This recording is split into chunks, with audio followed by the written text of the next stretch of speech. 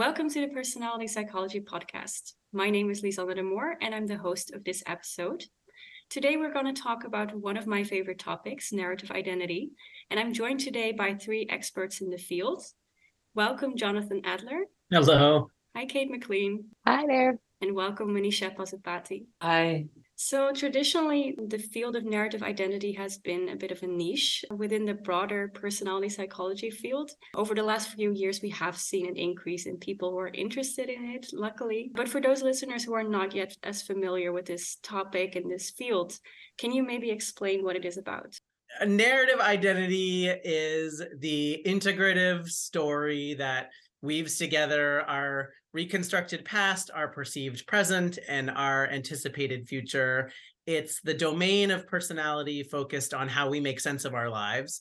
And narrative identity connects to many other phenomena, both within other domains of personality, but also way beyond. So we're interested in the connections between narrative identity and dispositional traits or contextualized motivational patterns, but we're also interested in psychological well-being and lifespan development and physical health and disability, religion, politics, gender, parent-child relationships, many, many other topics.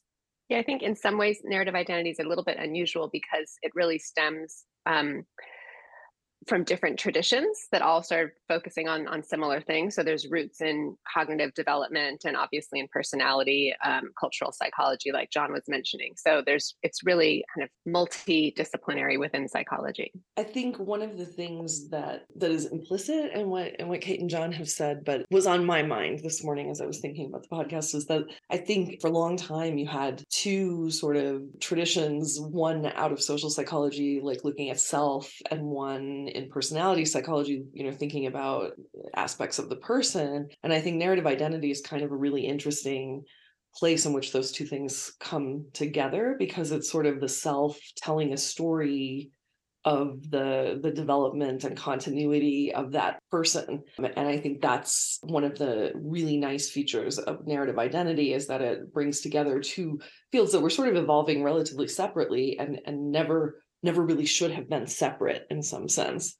So if we're talking about narrative identity and we're talking about this life story, what then is identity in that narrative identity? Is it the entire story, or is it something in those stories that we say is identity? Yeah, well, that goes to the heart of some of the tensions, I think, between this way of thinking about personality and other aspects of personality research, right? Like, so there's so much emphasis in personality research on stability. So if you have an ever-evolving story, what is the stability in that story? And yeah, it's a deep question. And I think I have some tentative answers in my own head, but I think that is a place where there is a lot of work to be done in that arena, empirically speaking. It's fair to say that there's relative stability once we get into adulthood, relative stability in the way that we tell particular types of stories. Like that's sort of in many ways where the kind of individual differences are, I think.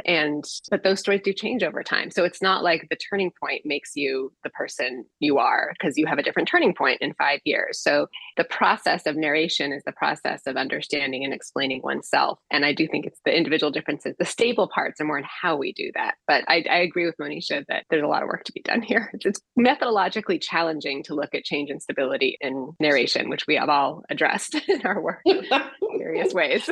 Yeah, I agree also. And I do think that narrative identity is sort of fundamentally about integration, and again, in adulthood. And that integration works both as a verb and a noun, right? So integration is the process of narrating, and also integration is something you can observe in the product of what gets narrated. That idea, I think that Kate has alluded to, about the stability lying in the how people tell stories. I think there are some things we do know empirically, like we know that some people are vivid, emotionally laden narrators and others are not, and that quality is somewhat stable across different stories that the person might tell. But I think there are a lot of other dimensions of stories, because they're such complex products of these processes that we haven't looked at for evaluating stability. I sometimes think of it as the voice. It's the voice that's where the personality, it as traditionally conceived, is sitting. And I don't know that we've even begun to plumb the depths of what kinds of voices exist. Very nuanced answer. Maybe not what someone who's very new to this would be hoping for. Probably they just want to know this is what we're talking about. I think it very nicely illustrates how complex, but also that makes this field so nice. I think you, John, also already mentioned it a little bit, that it's both a verb and a noun. Would you then also say narrative identity, when we're talking about narrative identity, it's both a method and more like a content construct? I kind of think narrative identity makes contributions to personality psychology in all of the ways. So in content ways, in methodological ways, in sort of ethical ways. I'm happy to say more about any of that, but yes, all of the above. John, I want you to say more about the ethical. I think narrative identity is one of the contemporary areas of research that most directly connects the field to its roots. So going back to William James, but also folks like Gordon Allport and Henry Murray, who were truly interested in what we now talk about as sort of a personological approach, one that's really interested in the whole person. I think methodologically, narrative identity continues to be one of the most mixed methods areas in our field, right? We use everything from, single case qualitative designs to, sophisticated longitudinal modeling quantitative designs. And then I also think it's an approach that really foregrounds an ethical orientation to research, that we try to regard the individual as the expert on their own experience, and not exclusively, but often working inductively to make sense of how people understand their lives. I find that the practice of narrative identity research involves this, like a deep and rigorous encounter between the researcher and the participant in a way that sort of embraces a humanistic ethos, unlike many other forms of personality research. I love hearing you talk about that, John. And I do think it forces us to think about different things too. So it forces us, as you said, to think ethically, and who are these people that we're studying? They are real people with lives. It also, I think, more than any other part of personality psychology, forces us to think about the culture and context the person is in. And that, to me, brings a real contribution to this field, which has been pretty individually focused. And it forces us to realize that we have to think broader. We have to think about the world that the person is in and how they negotiate with that world and how that informs their identity development or the content of their identity in a way that you just don't get with self-report survey measures of relatively abstract or decontextualized, very important parts of who we are. I also think it forces some attention to the micro context. And this is both ethical, I think, as John was talking about, but also methodological, because whatever comes out of a life story interview isn't solely the product of the person who's generating the life story. It's also the product of that encounter. And I think, John spoke beautifully about the ethical implications of that, but there are also some serious methodological implications for that piece of what narrative identity work involves. I guess the participants are the ones that do the narrative identity work in a strict sense, and we observe the work. And contribute a little bit. And contribute and occasion the work and provide frame for the work. And all of that is a way in which we are part of the phenomena that we are looking at. And I think that's a kind of profound difference for me between these ways of studying personality and other ways. Though I think the scholars who've developed other methodological tools, including self-report questionnaires, are also show up in those. Yes. It's just much more hidden. Right. Yes. In some ways, we might point to a thing that transcends our own arena. And sort of, yes, you're totally right, John. But I think that's one of the key issues is that for whatever reason, that some of the ones we've talked about, this approach makes us think differently about how we do research and how we do research on any topic, right? But yeah, when someone comes into the lab and fills out a survey or does an experiment, there is an impact on that person of doing that. And there's an impact of the context and the questions they're being asked. One of my favorite things to do, and I adopted this from Moin Syed's work, is at the end of a study to have a question that's like, what was it like to participate in this study? And sometimes you get nothing and sometimes you get, oh, it was fine. And often you get really interesting things that people say, I never thought about this before. I'm so glad you asked me these questions, or this was really hard. And I bet that other kinds of studies would get similar kinds of answers that we just don't typically think we have an impact we think it's a decontextualized neutral observation, but never and the that's case. the last item on McAdam's life story interview too. Now that you've told this story, what was the experience of telling the story like? Someone got it from Dan. So I want to pick up, but I want to, Dan, Jean Piaget in some ways, like the sort of like, how did you get to where we got today? I want to pick up on something that you said, Kate, because I actually think, sometimes I spend some time, maybe too much time, like thinking about some of the challenges to ideas in the narrative identity world. And one of the challenges comes from, out of philosophy, and people, Galen Strawson is one of the most, sort of contrarian people in this arena, who argue that not everyone has a narrative identity, and that this is like a phenomenon of a particular kind of person, but not a phenomenon of people in a more broad sense. And I wonder what we make of a response where people say, I never thought about this before. I've never tried to put things together in this way before. What is that? So when I think about people who respond that way, and that's also been my experience in some of my own data, what is that telling us about this idea that we all have a narrative identity? And also, it, for me, feeds back into what John was saying and what Robin Fibish has said, that every narrative identity study is also a kind of intervention, in that you're often in a position of getting people to do some integrative work that they have not done in quite that way before. It's always a question of whether they don't have conscious awareness of having done that work, but it's sort of running in the background, or whether this is indeed the first moment at which they've articulated the story. My bias, given how easy it is for people to do this task, and how your work, Monisha, among many others, shows us that storytelling is what we do, like that's the human adaptation. My guess is that it's not truly a novel task for people.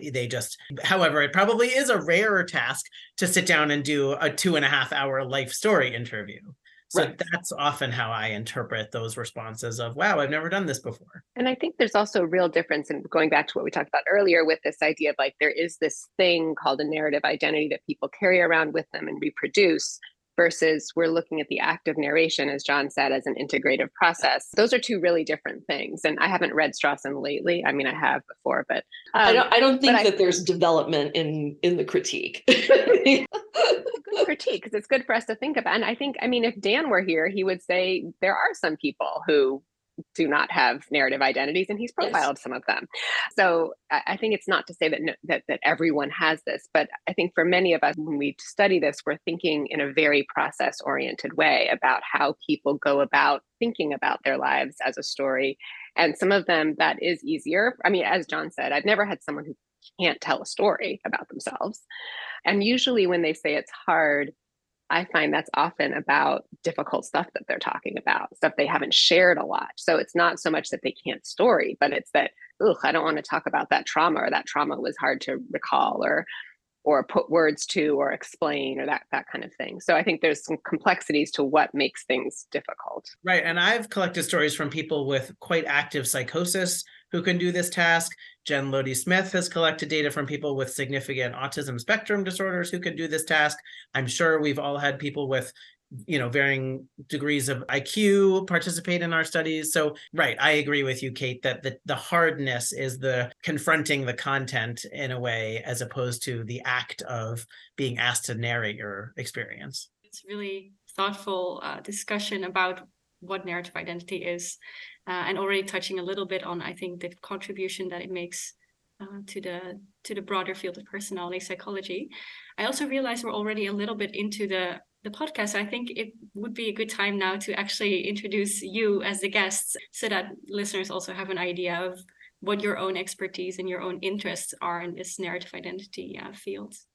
I'm at the University of Utah in the Department of Psychology there, and have been there for a very long time. Earlier in my career, I was really interested in the way that listeners shape the stories we tell. And I remain really interested in how different listeners kind of shape our stories in ways that may be consequential for identity. So some of my most recent work is looking at there's a sort of shift in early adolescence from talking primarily with parents to telling stories much more with friends. And so we started to look at the different sorts of narrative contexts that mothers and friends create. And Kate has also done some work in this regard. And that what we've been able to document so far is basically that mothers create the kind of therapeutic narrative context they help people explore and think about experiences and manage their emotions, and friends create a kind of occasion for telling stories as entertainment. And that's probably not surprising to anyone who thinks about it for a few minutes.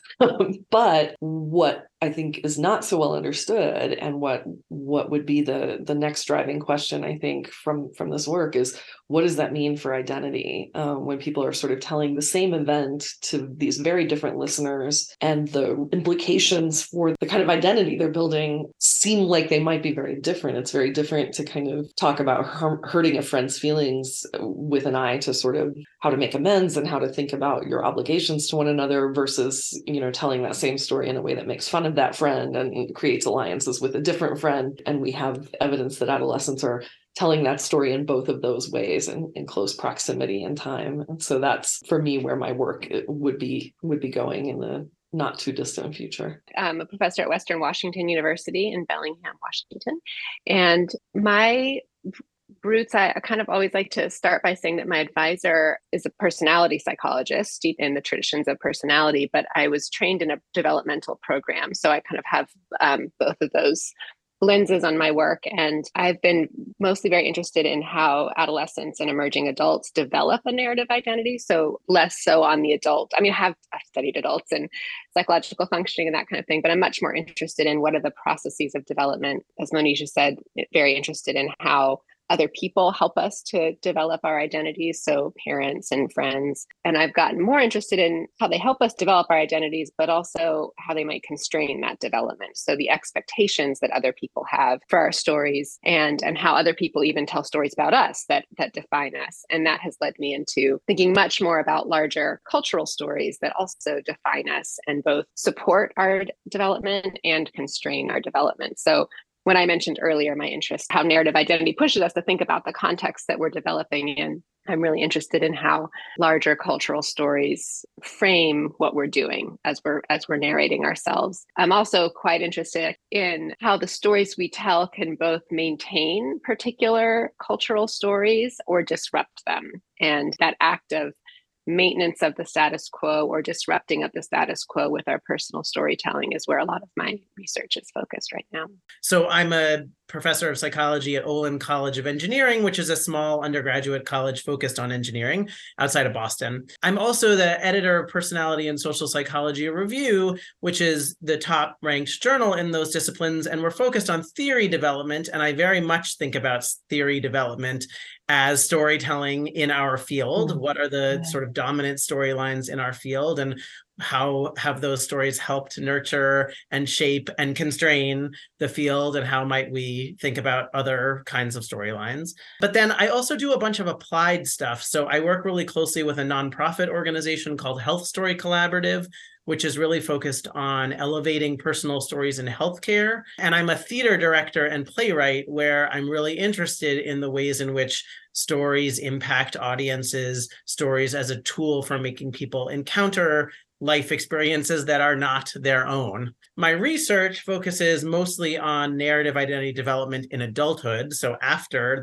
the early formation process, and its relationship with well-being. In the last 5 years or so, I've been especially focused on narrative identity among people with physical disabilities, and the ways in which I sort of see this as a pair with Kate has done such great work on the ways in which culture constrains our identities. I'm also interested in the ways in which the body constrains our identities, and especially cultural stories about the body. But all of those strands come together with this sort of centralized focus on narrative as a tool for supporting our well-being. In hindsight, I realized this was sort of a narrative identity question, or at least you all answered it in that way, talking about where you came from and how you're integrating these different parts of your life. So that's maybe a nice example of how narrative identity is really a very ecological thing as well, that people naturally do. So yeah, thank you for that. Yeah, it's really nice to see how all of you look at different parts of this narrative identity and take different approaches that I think really complement each other. We already talked a little bit about the contribution that it makes and the sometimes unique parts of narrative identity in terms of how it approaches these phenomena that we're looking at in people. But are there other ways or ways that you think in particular that this narrative identity approach is really contributing to the personality psychology field? I think, John, you pointed to the personological perspective. It's been a really productive approach in terms of bringing back that personological focus and that sort of very idiographic way of looking at people. And I think, there are always lots of debates, right? But there's an old debate in personality psychology between nomothetic and idiographic approaches to studying the person. And with the incredible success of the Big Five trait approaches, nomothetic approaches were sort of dominating our field for a long time. And I think that sort of emergence of narrative really was a good counter to that kind of dominance, a good complement in some ways to what the Big Five and related trait approaches are showing about people. That really fits well also with what you were saying, John, earlier about how this is more focusing on the person and really adding something maybe in terms of focusing on that broader person rather than the more sort of different aspects of that person in terms of traits, that this is more holistic in a way, I guess. Of course, there are many, many important narrative identity findings, a lot of which you all also contributed to. But what would you say, or like in your opinion, is the most or are the most important things that were discovered or found in the narrative identity fields? I think of a paper that all three of us are authors on, but John and Kate were very prominently involved in, and Kate in particular. It's the Big Three paper. And to me, that's probably one of the most important papers out there, in part because it takes on this beast of complexity, this kind of like complicated set of stories people have about their lives, and tries to create some order about how we might look at those stories. And I think that is, to me, one of the supreme sorts of empirical findings, was that there are regularities in spite of a wide range of empirical approaches and coding schemes and assorted other things people have employed methodologically, that if you kind of put all that together, there is a sort of coherent set of dimensions along which people vary in the stories they tell, and that provides some traction for the field to move forward. So I think that's one really major contribution. Yeah, I think we all get the question frequently, what coding system should I use, for whatever, someone who wants to do this research. And so the Big Three study gives an answer to that. Like, if you're interested in autobiographical reasoning, here are the coding systems that pick that up the best, or if you're interested in the structure of narrative. I think there are a lot of practical, useful things that came out of that paper. I'm trying to think. Two more. You have two more? I'd nominate two others. Okay, go. For my Big Three findings. I think another one is the fact that John demonstrated that there's incremental, and Jen Lodi-Smith, I think, was another key player in that paper. Yeah. Kate, maybe you were in there too. I don't, but it's like I like these big collaborative ventures that the narrative world has done, because I think they really, really move the field. And that one was about the fact that the way people narrate predicts well-being above and beyond traits, which I think is that's also a major contribution that sort of solidifies the fact that the stories people tell are meaningful. That paper was a review paper, so it was just doing the integrative work. But I actually think I was going to also talk about incremental validity, that there are just a huge number of studies showing that narrative is often a better predictor or a stronger correlate of valued outcomes above and beyond other kinds of variables, including dispositional traits. That seems like sort of foundational to to the field. I want to nominate some of Kate's work.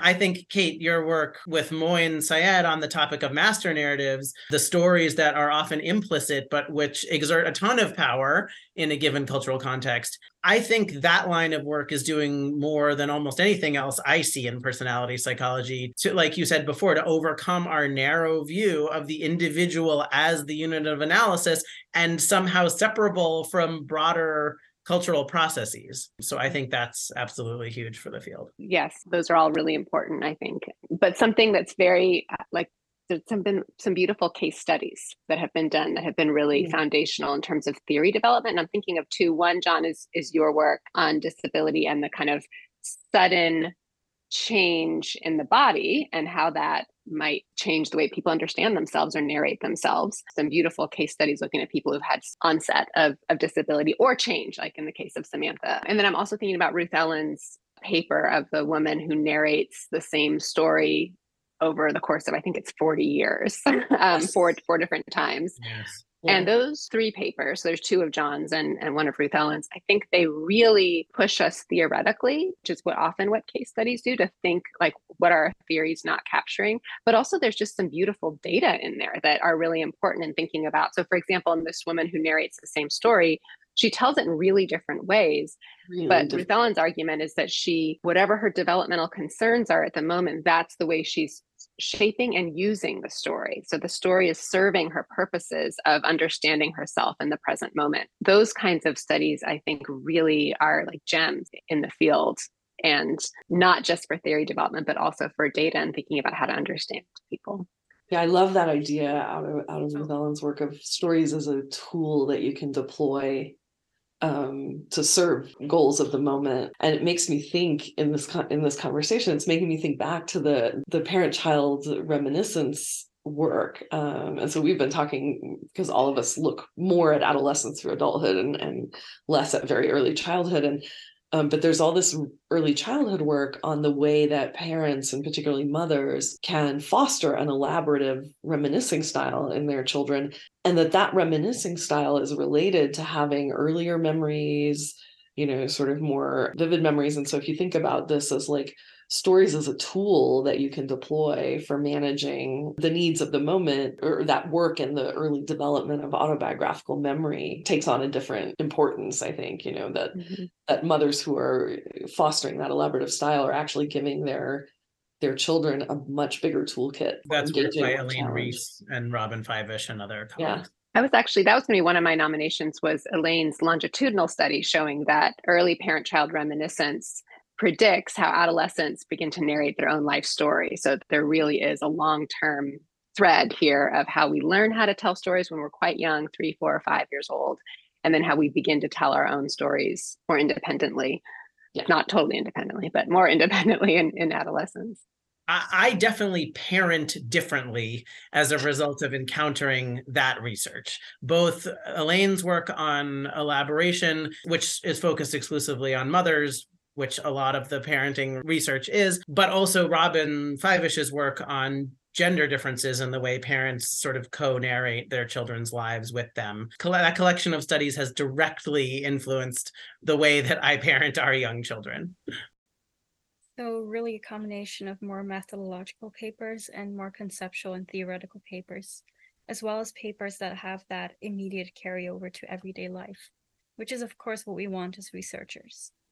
I think you already mentioned this a little bit, but of course this research is ever going on. What are trends in the current narrative identity research field that you are very excited about? These can be trends that you're involved in, but also trends that you see in other research. I am excited about an idea that I've been working on with my colleague Nick Westrate, which is that we often, I think in our field, we have thought about storytelling. We talked about this early. Storytelling is readily available and common and frequent, and it is. But we also know that there are people in our communities who don't have access to the stories that they need to develop their own identities. So we need to know, for example, the stories of the group that we belong to, like what's our history? And that's often passed down in families. So intergenerational storytelling, family storytelling is really important for kids to locate themselves in a web of connection. And for people who have families that are quite different from them, those stories often aren't told. So Nick and I are working on intergenerational storytelling within the LGBTQ plus community, where youth are often raised in families who don't share their sexual or gender identities.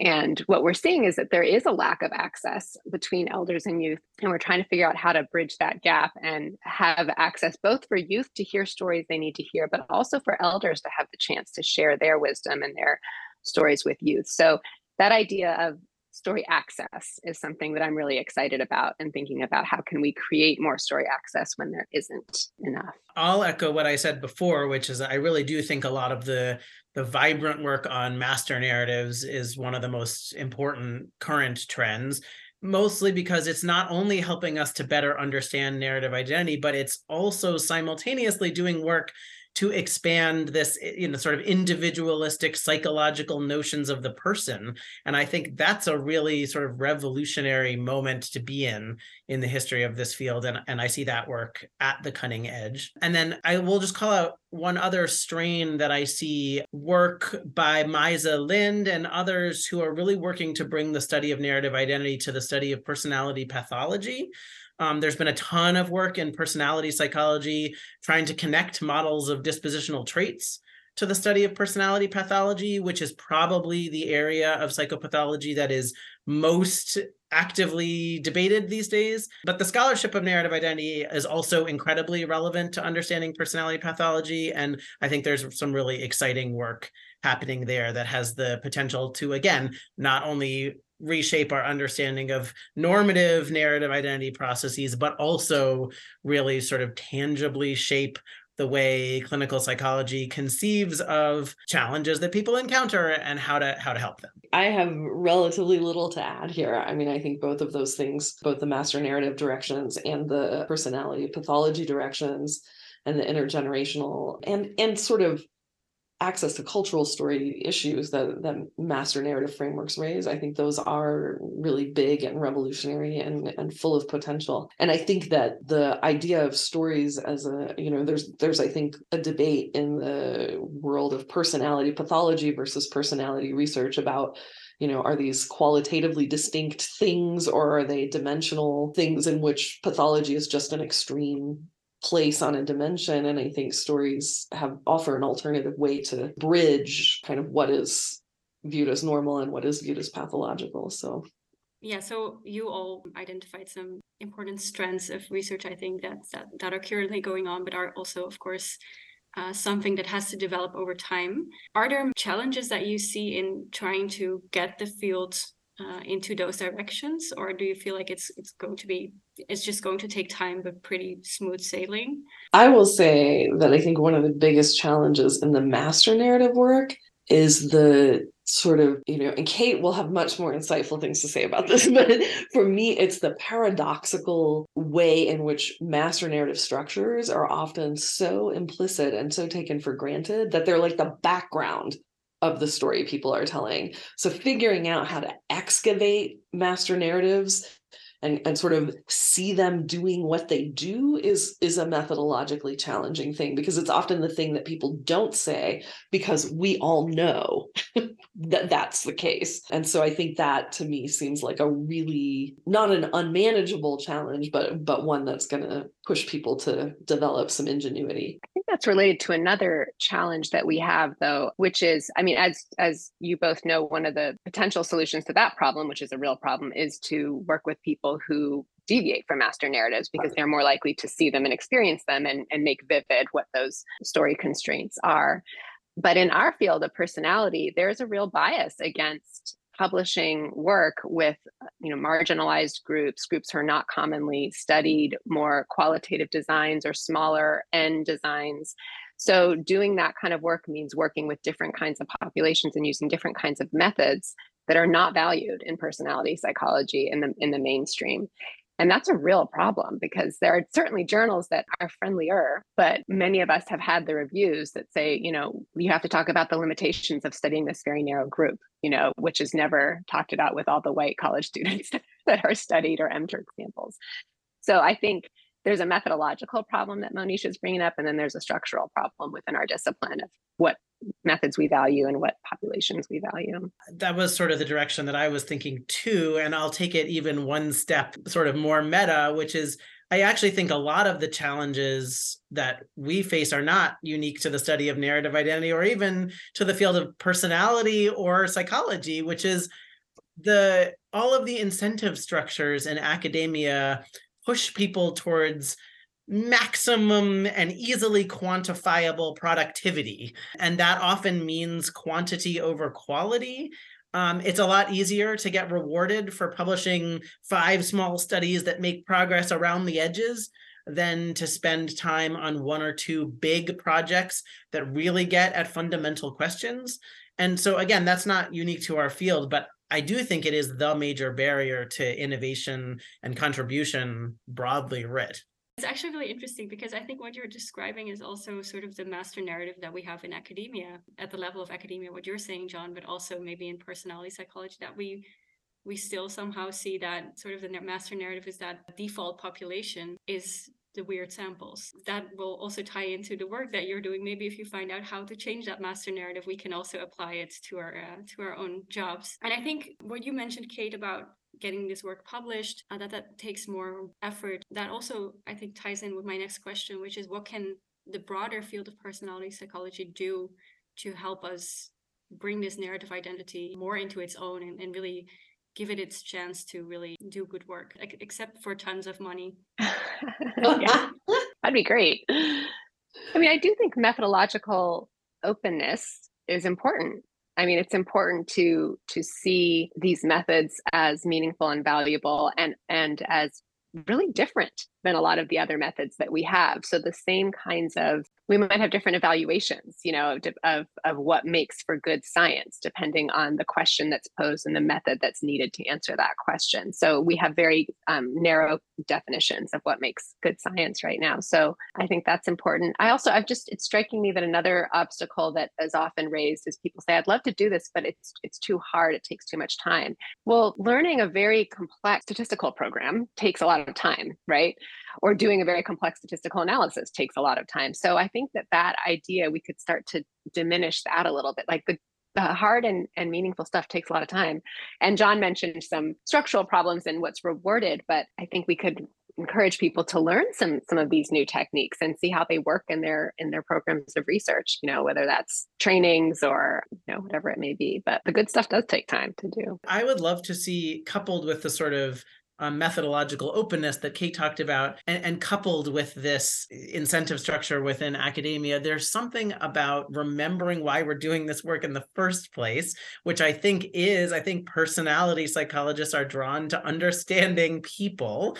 And so there's sort of a disciplinary humility in thinking about how to approach that big question. If we stay focused on the big question, then having as broad a toolbox as possible is most likely to help us actually pursue the questions that we're most interested in, and seeing that there are pros and cons to every perspective. It's not that narrative identity has it all figured out and doesn't have any limitations, right? Of course, that's not true. It's that we want the full complement of tools for asking the kinds of questions that are really going to help us get at the phenomena that we're interested in. And anything as complex as personality is going to require quite a large toolbox. You asked about what personality psychology writ large could do, and I'll do a John and go even meta. I mean, I think we really do need to think about those incentive structures, because we do incentivize work that can be churned out very quickly as a field, and beyond as a field, like, as a sector. Academia in general across disciplines incentivizes fast productivity and high quantity productivity, and all of that disincentivizes narrative work. And I think that is in some ways a much bigger conversation that touches on like societal priorities and how we understand what is valuable in pursuing that big question. Right now, we value like 8 additional Big 5 studies of mTurk samples over a single longitudinal narrative project, because you will, as a young academic, you get more out of the first than the second. Yeah, so it seems to be like what we really need is a different way of thinking and the bag of money, but also really just a different way of approaching science. Yeah. I feel like we are slowly changing that narrative that we have, but it takes too much time. Yeah, hopefully in the near future we will get there. And I appreciate you having an episode focused on this topic. I mean, right, that is one way. If the primary audience for this podcast is personality psychologists, then hearing about alternative approaches is one way of changing the narrative. Yes, absolutely. Thank you so much for all your really thoughtful answers and really getting into this topic with me and discussing your concerns, but also your hopes for the future. I really learned a lot. I really enjoyed it, and I hope and I think our listeners will as well. So thank you so much for being here today. Thank you for having us. It was a pleasure. Thank you very much for putting this together. Yeah, thank you. Thank you all.